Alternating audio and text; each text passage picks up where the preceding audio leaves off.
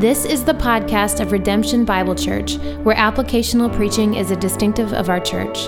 For more information, log on to redemptionfw.org. Thanks for listening. Good morning. We'll be reading Romans chapter 2, verses 17 through 24 this morning.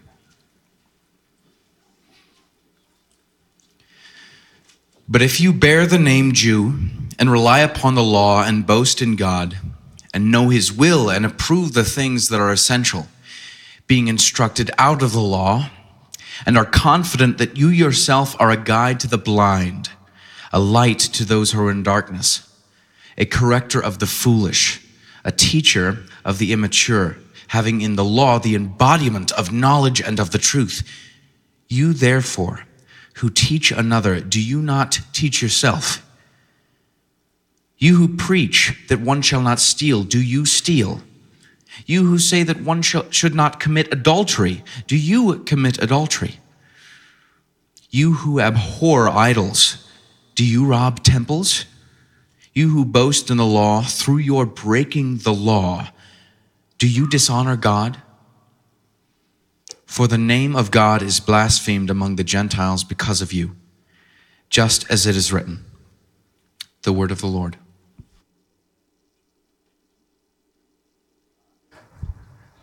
Let's pray. Father, this is another Sunday, another sermon out of another difficult text that is revealing to us the depth of our depravity. And Lord, there's a reason why you want us to see this again, and you've put on me as the pastor the task of unpacking this again.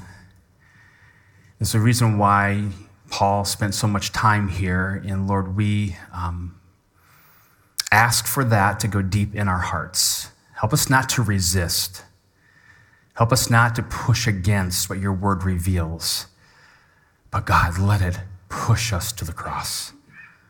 Let it push us to Jesus, who has won our redemption. And I pray, Father, this message today, that through the preaching of your word, we'd make much of your Son, but also take our own sin seriously as we seek him for forgiveness and help. And we ask this in Jesus' name, amen. Yeah, as I just prayed, probably as you read this text, the response to this could have been, oh no, here we are, another sermon on a very hard topic. We are talking again about our sin. We're talking again about how we've fallen short. And there's more text on that, Pastor. Why are we spending another sermon on this? And I would say we're spending another sermon on this because we're preaching verse by verse through the book of Romans.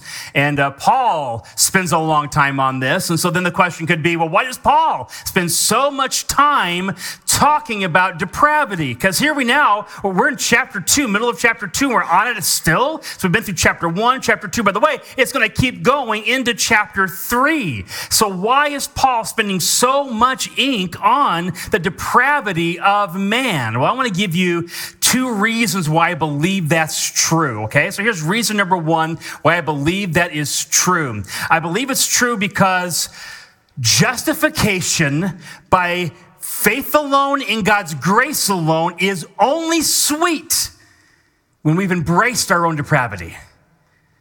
Justification by grace alone, by faith alone, in his grace alone, lifts the burden only if we have felt the burden. And can I remind you where we are going? Look again in Romans chapter 3.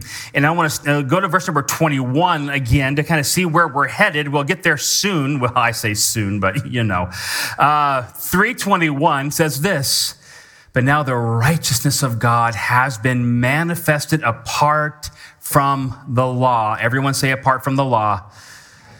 Although the law and the prophets bear witness to it, the righteousness of God through faith in Christ Jesus to all who believe. For there is no distinction, for all have sinned and fall short of the glory of God. And we are justified by his grace as a gift through the redemption that is in Christ Jesus. And that's sweet, and that's precious, because I know how little I deserve it. Grace by faith alone in his grace alone is only sweet when we've embraced our depravity. But here's the second reason. We don't really believe we're depraved.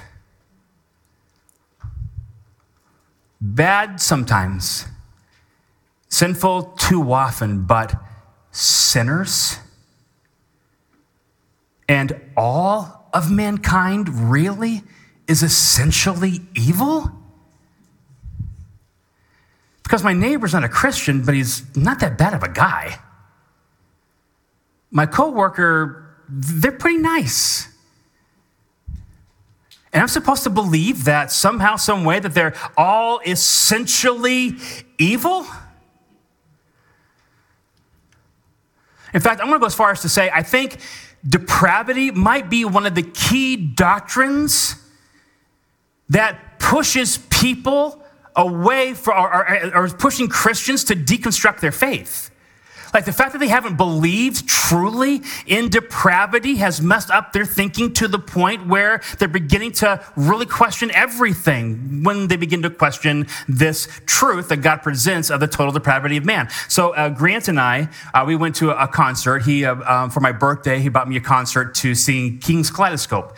And don't know a whole lot about him. I've heard some of their music, and he loves them, so I wanted to go. And by the way, you know how reserved Grant is normally? He was not reserved at that concert, not in the least. But opening for him was this group called Mike Manis and the Branches, or Mike Maines and the Branches. And I don't know a whole lot about them, but I kind of like their vibe. I like their vibe. I like the sound of their music. That sounds pretty cool. So I went and looked up some lyrics, and I'm like, uh-oh. Because this was a pre-chorus to one of his songs called Losing My Head. The pre-chorus goes, "These crooked thoughts are the ones I keep for my religious friends. Is it really good news if nearly everyone burns in the end?" I'm telling you, this is one of the key attacks against the gospel. Because the underlying theology that's being questioned there is depravity. Are people really that bad? Are they really that bad? Well, Jesus said that the path that leads to heaven is what? Narrow. And the path that leads to destruction is wide. So the question always is, what does God's word say? And if you take this depravity issue and you question it and question it and question it, can I show you where it leads? I mentioned it this a few weeks ago that of a podcast I was listening to. And on this podcast, it was one by Natalie Huffman. And someone had said, hey, you should listen to this. So I did. And there was an interview. She was interviewing a guy named Crispin Mayfield, and he's a Christian psychologist. And in that podcast, he was coming against depravity pretty hard. In fact, he was saying this teaching of depravity is something that we have to heal from. And then she really resonated with that, and she said this: I was taught that Jesus had to die on the cross for us, and then he was our go-between. So God can't look at us because we are so disgusting, but Jesus, thank goodness, Jesus is going to stand between us and God. Now, a little too far, God looks at us, but the whole point, though, is that true? Yes. It's true. In fact, that's the gospel. That we are depraved and we're sinful and we need a go-between, and Jesus was the go-between. And so we're pressing against it, and she comes out and says later on, that is a big fat lie. That's not true. That's what I grew up 100% believing. I thought it was the gospel. Well, it is the gospel. And so if you're going to deny depravity, eventually you're going to get to the point of saying, really, we're not that bad.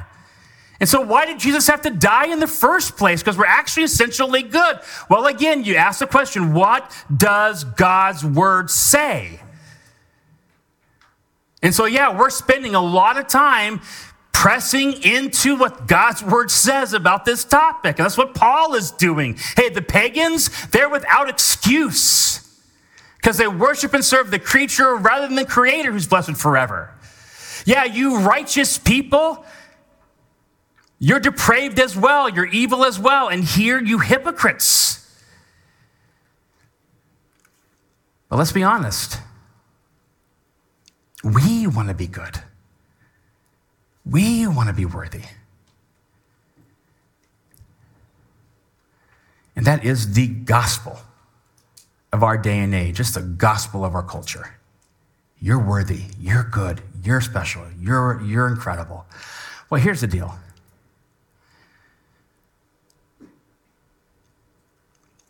Look at Romans 3 and verse 9, just to put a fine point on the topic. This is where Paul is going to head, okay?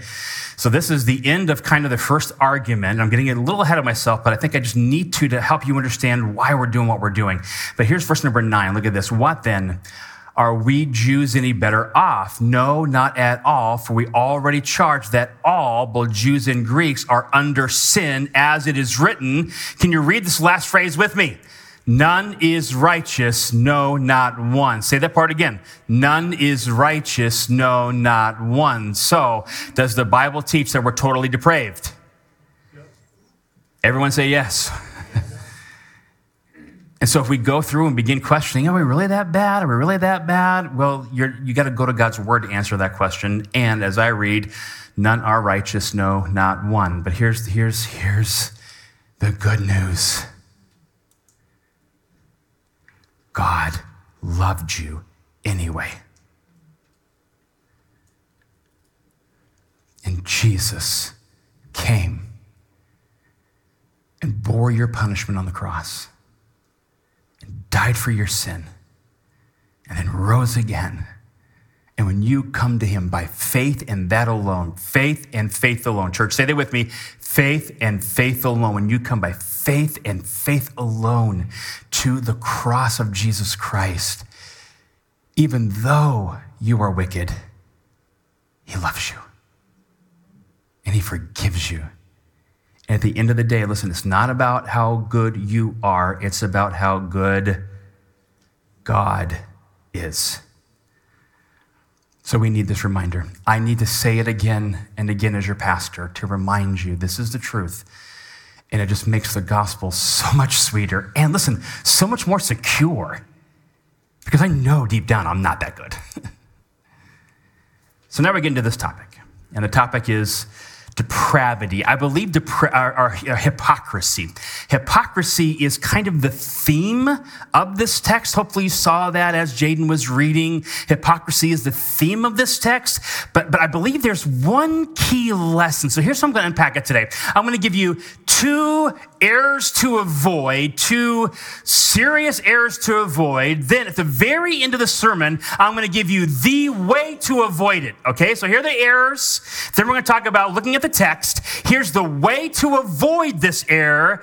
And then I got some grace for you to end with grace, of course. But let's do this first. Here's the error to avoid. Error number one is this: the horrific problem. The horrific problem. And I believe when you study this text out, there's one verse that Paul is leading to about hypocrisy that makes hypocrisy so very bad. So I want you to look at verse 23. We're going to go back and unpack all of 17 and all the way through 23, but I want you to look at 23. Why is hypocrisy such a grievous error that Paul would spend so much time talking about hypocrisy? Well, here's verse 23 that reveals that to us.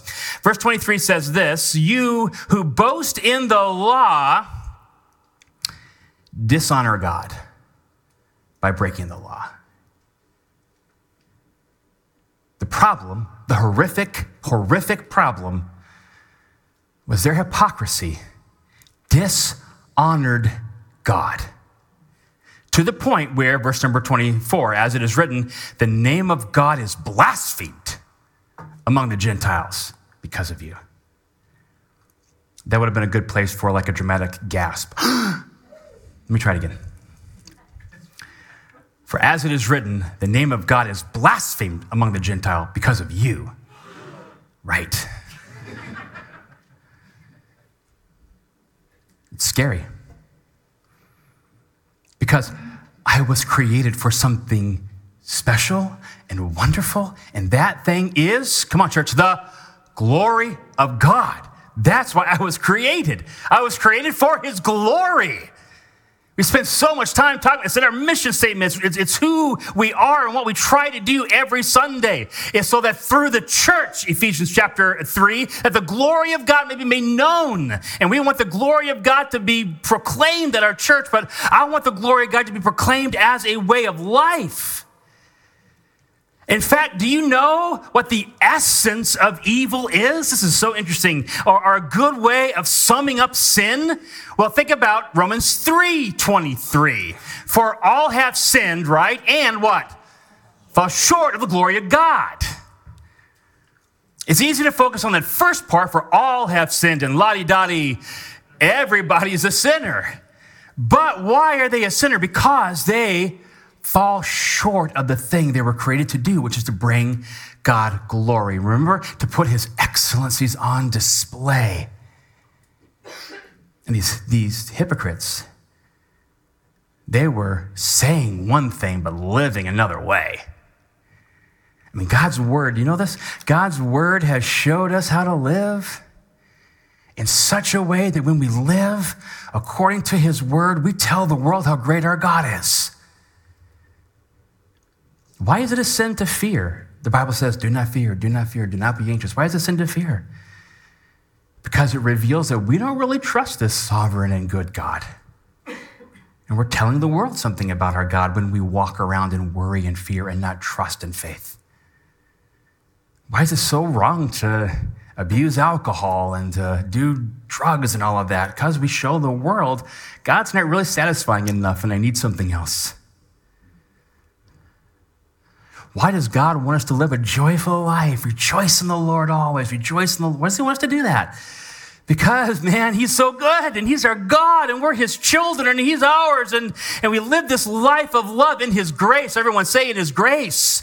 In his grace, we live this life, and we enjoy God, and it just fills us with joy. It just shows the glory of God. It shows our God is trustworthy. Our God is satisfying. Our God is so very good, and so we want to live a life that just shows the world, puts God on display.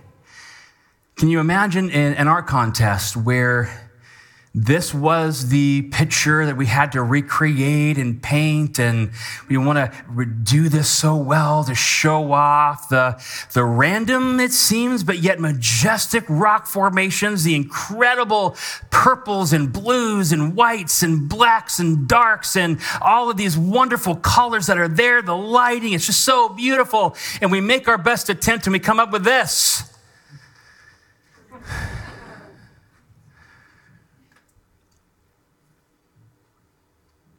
The Bible says in 1 Peter 2:9, you are a chosen race, a royal priesthood, a holy nation, a people for his own possession, that you may proclaim the excellencies of him. And what hypocrisy does, saying one thing and living something else, it, according to verse 23, it dishonors God. According to verse number 24, it blasphemes God. Listen, hypocrisy blasphemes the name of God. And that is horrific because we were made for his glory. Well, I want to avoid that problem. I want to avoid that error. Can I get a witness? And so here's something else then. And what we need, by the way, coming out of this is what's going to keep us from that. I think one key lesson, okay? One key lesson, one key thing I want you to take away today is coming at the end. One key thing I want you to live out that's so very important, and we'll get there. But second, let's look at this. Here's the pathway. So we have the horrific problem, and then we also have the hypocritical pathway. And this text was so fun to study and so fun to dive into this week.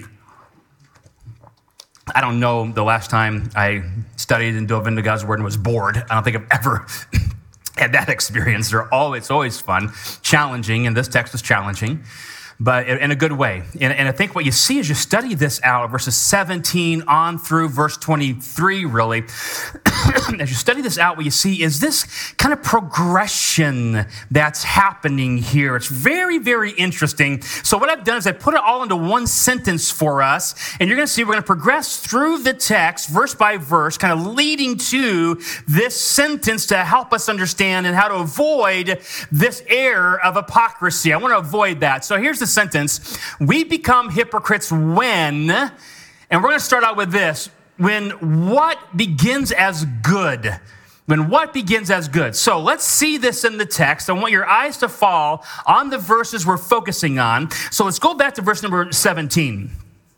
And let's look at this carefully now. Check this out. And you're going to see there are 4 different phrases in a clause. And this happens twice.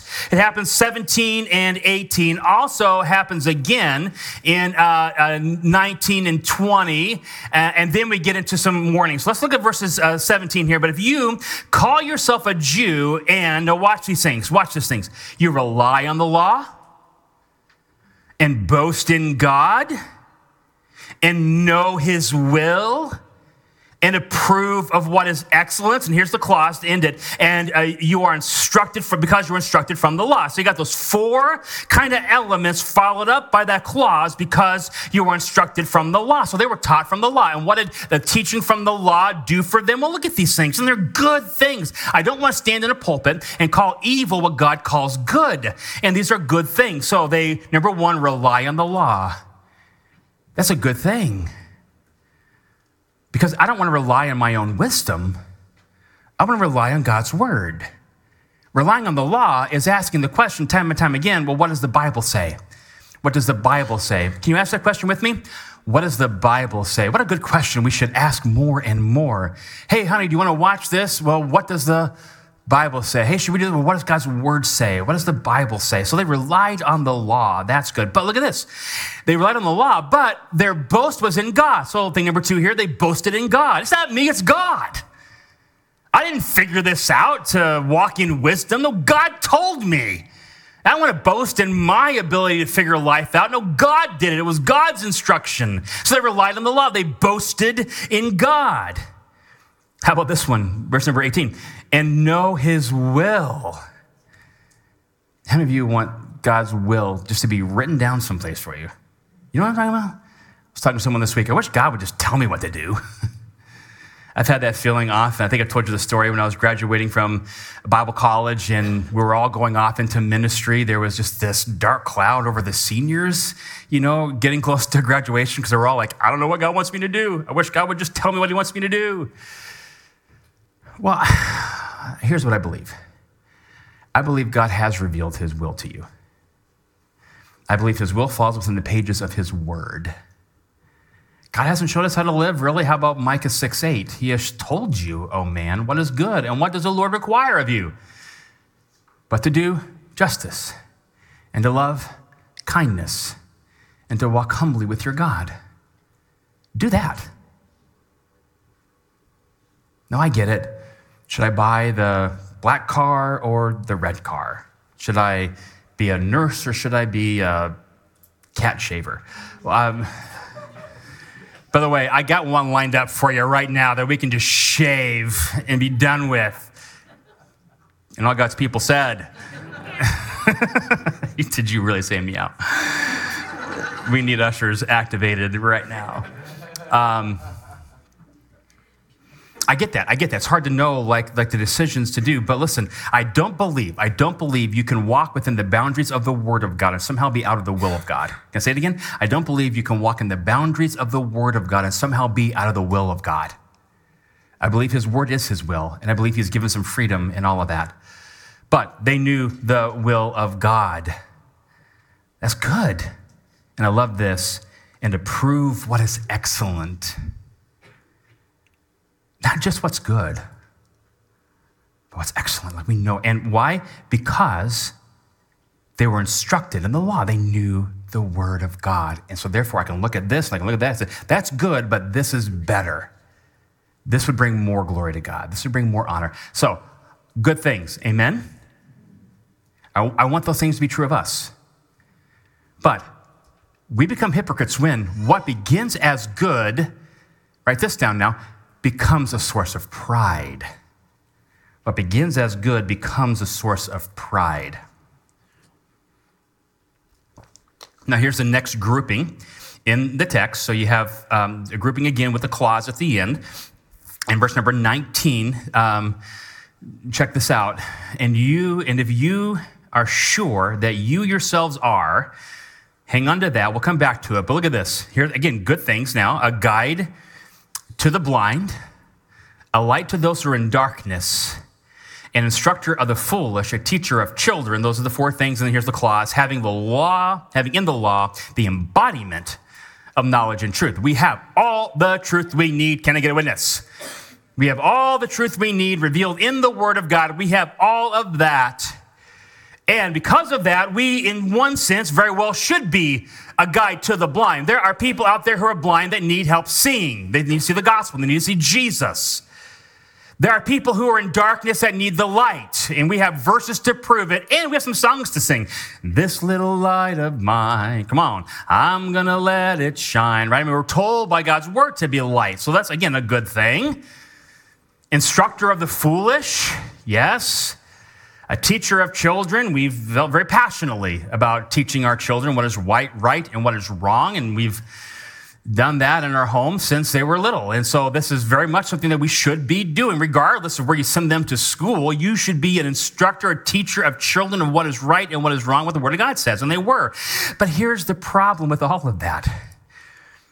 Look at how it starts out in verse number 19. Check the wording of this out. This is Paul. It's so interesting how he words this. It wasn't that they were those things, but look at this. And if you are sure that you yourselves are, I know. If I'm anything, baby, I am a guide to those who are blind. I am the light to those who are in darkness.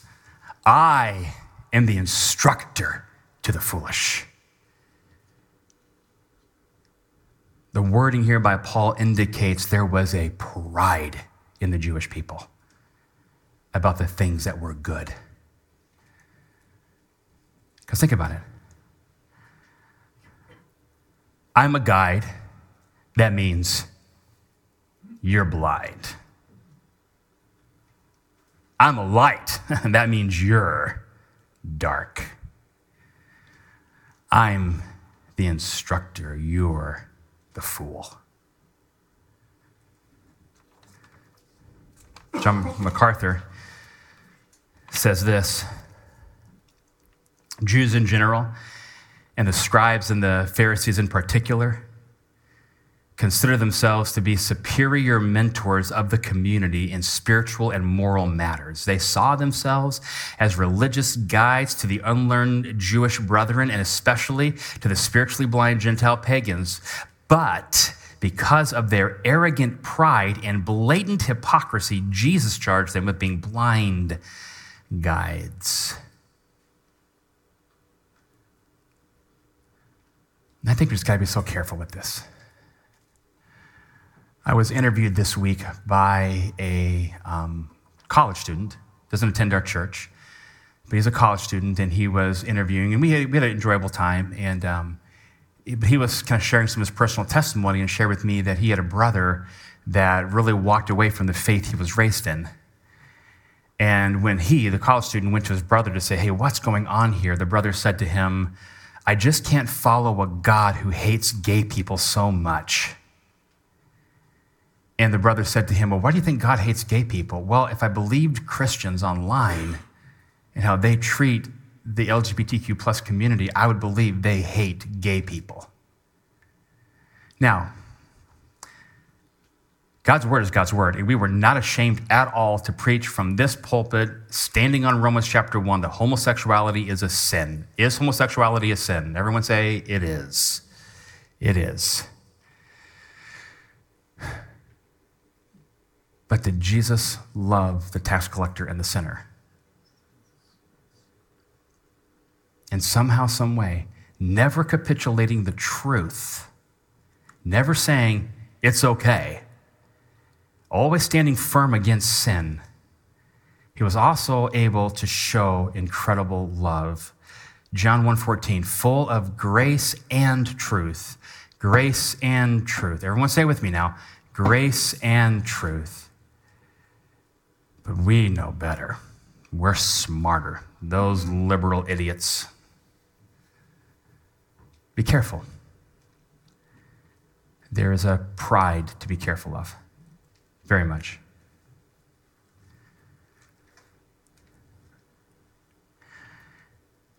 Then it goes here. We become hypocrites when what begins as good becomes a source of pride and ends in hypocritical failure.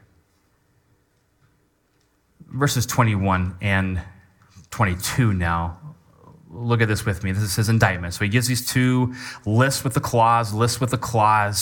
Then the indictment comes in verse 21, and these questions are asked. And this is often how people teach. I think it's a great lesson for us who teach, to ask questions. And he asks several questions that have an obvious answer. You then who teach others, do you teach yourself? While you preach against stealing, do you steal? And of course, the answer to them was, yes, they did. You who say that one must not commit adultery, do you commit adultery? And of course, the indictment is, yes, you do. You who abhor idols, do you rob temples? And of course, again, the expected answer to that question is, yes, they were.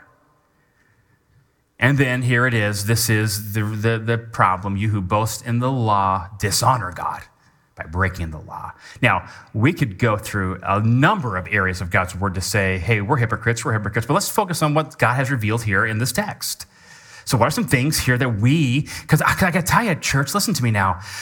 We are Redemption Bible Church. And there's a good chance that you are here this morning because you love the preaching of the Word of God. You love the verse-by-verse, exegetical, expository preaching of the Word of God. And I'm glad that you do. It's a good thing to love. Can I get a witness? But if there's any error that we can fall into, isn't it this error? To be lovers of knowing God's Word, but somehow not be so much lovers of actually doing it. And aren't we susceptible to failing to actually living out the Word of God? So let's pay special attention to what's coming next. And here it is. You who preach against stealing, do you steal? Do you do that? And of course, now, if I were to ask us this morning that same question, and you might say, well, I've never stolen anything in my life. And I can't say that. I told you my story, I think last week when I was a little kid and I took that Bear aspirin, and I wish that was the last time that happened in my life, but it wasn't, and God's so good to forgive me. But how about you? You ever take a paperclip from work? Or, you're supposed to take a half hour and you're only going to be, deducted a half hour for your lunch break, but you kind of take 45 minutes to an hour. Or that question on your tax form, you tweak it just a little bit.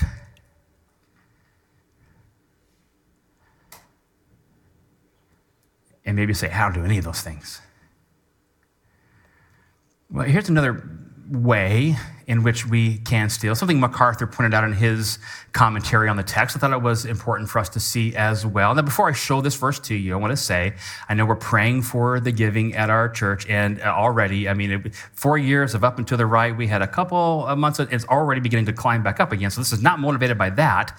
This is motivated by what this text says. So look at this text, Malachi 3, verse number 8. Will a man rob God? Yet you are robbing me. But you say, well, how have we robbed you? In your tithes and contributions. You are cursed with the curse, for you are robbing me, the whole nation of you. Bring the full tithe into the storehouse, that there may be food in my house, and thereby put me to the test, says the Lord of hosts. If I will not open up the windows of heaven for you and pour down a blessing until there is no more need. In other words, man, give to God what God has called us to give. New Testament, a proportion with a joyful heart. That's why we do what we do when it comes to the offering, trying to live that out. But all that to say, if we can, okay, how much of the money in your bank account is God's? And how gracious of him to let us use 90% of it to live. And we hold back because really, here's the thing, we don't really trust him.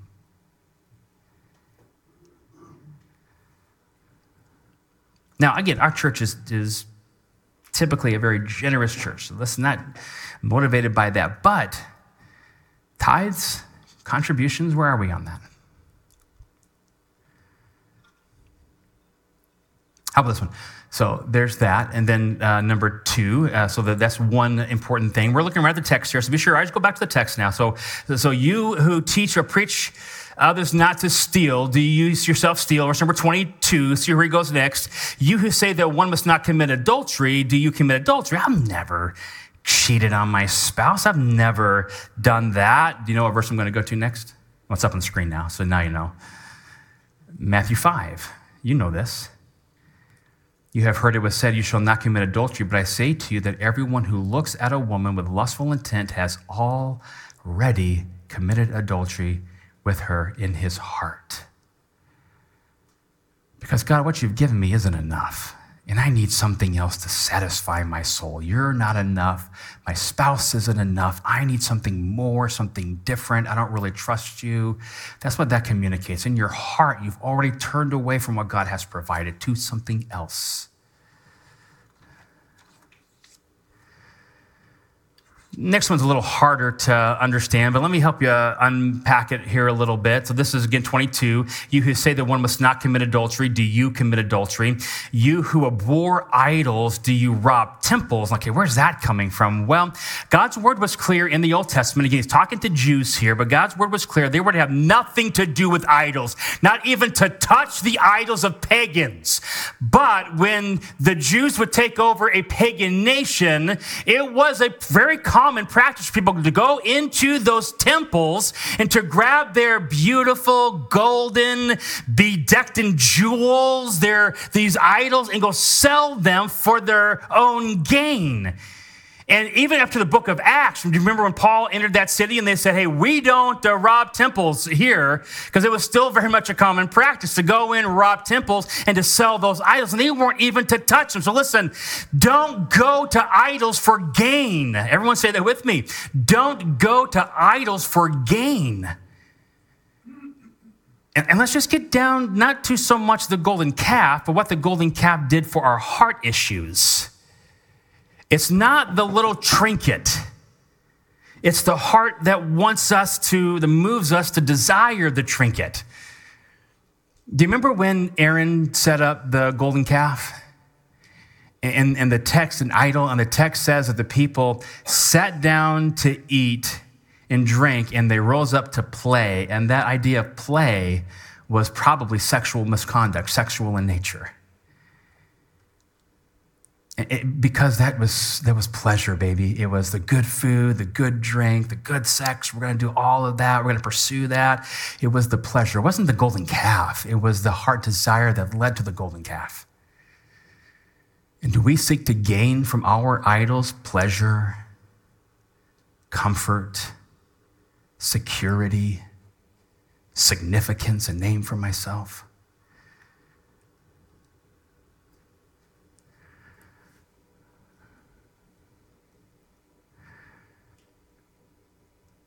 You who boast in the law, verse 23, dishonor God by breaking the law. This is the pathway to hypocrisy. What starts as good becomes a source of pride. And then we begin thinking, we're beyond this. I can say this thing isn't really that bad because I am a teacher, I'm an instructor.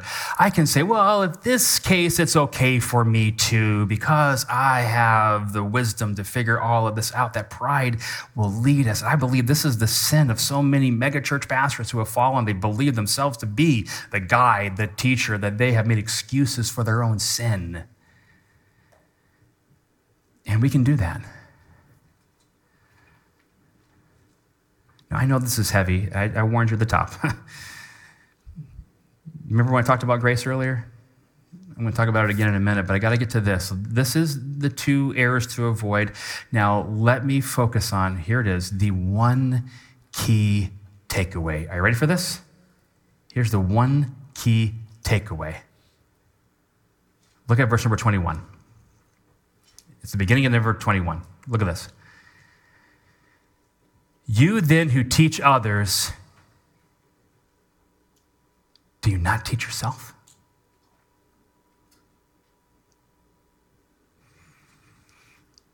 How horrible would it be for me to stand in the pulpit and preach to you, but live none of this on my own. I hope that would be a problem with you. I hope that'd be a big problem, because it's not okay.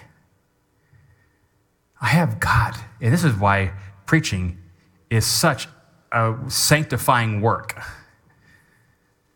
I've got to apply it to me first. Everyone say, me first. Now, normally it's a bad thing to say, as I'm thinking about it right now, but when it comes to this, teach me first. How about that? Say that with me. Teach me first. God, teach me first. Look. Are you a student of the Word of God who seeks to live this out? Because it is easy to come and to sit and to listen and to go home and to not think about it again. It is easy to read your devotions just to check the box. I did it. I read my Bible without taking the time to apply it to your life. And you have to be so fired up for your own change and growth. In the counseling room, I have a 3 strikes, you're out rule. Nearly every session I end with homework. Okay, we talked about this. Now, this is what I want you to do in response to what we talked about. This is how you apply it to your life. And if there are 3 times that homework isn't done, I will no longer meet with them.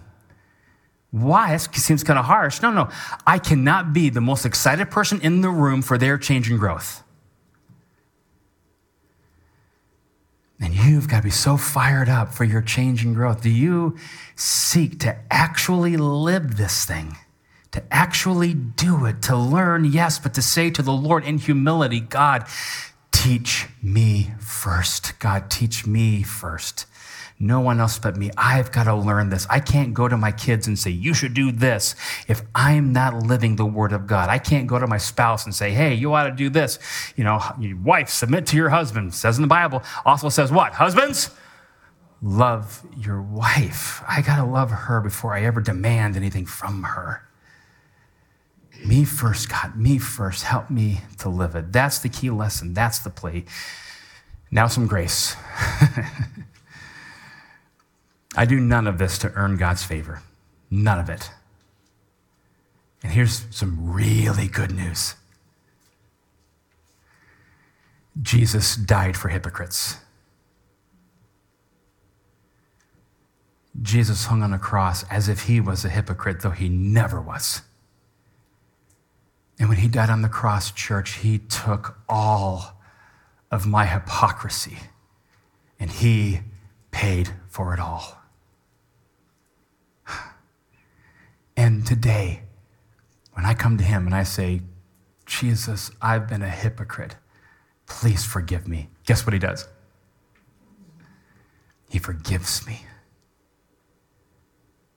Because grace is a gift that I don't have to earn.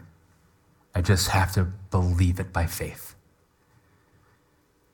And when I live in that, remember this from last week, grace-centered living pushes me to love God's law. There's 2 errors. Legalism, antinomianism. It's all about the law.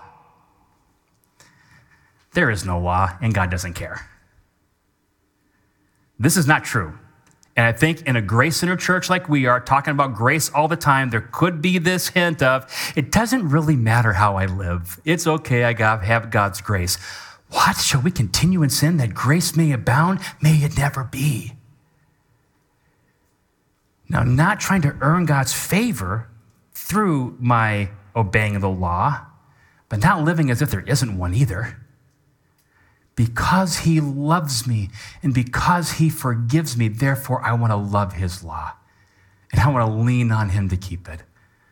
But I'm going to fall on his mercy and his grace when I fail, live in grace through it all. So I'm going to pray again over us as a church.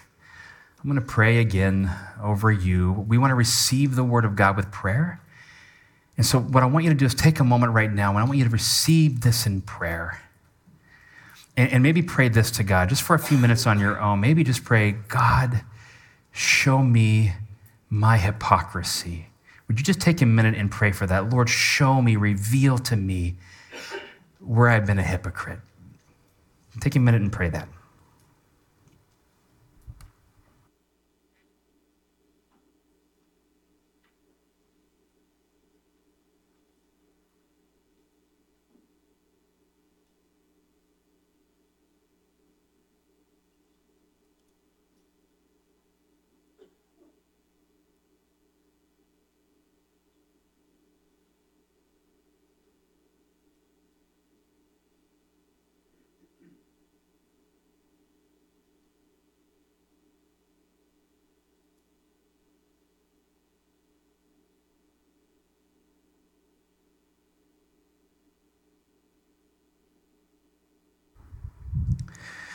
Then what I'd have you to do is take a minute now and pray on your own, just again, receiving God's word by prayer, not rushing out, but we're asking God to lay this deeply on our hearts. Let's just say, God, thank you for your grace that paid for my hypocrisy. And help me to live for you because I love you. Simple prayer. God, forgive me of my sin, and thank you for your grace that covers my hypocrisy. And then help me to live life loved by you. Take a minute and pray that.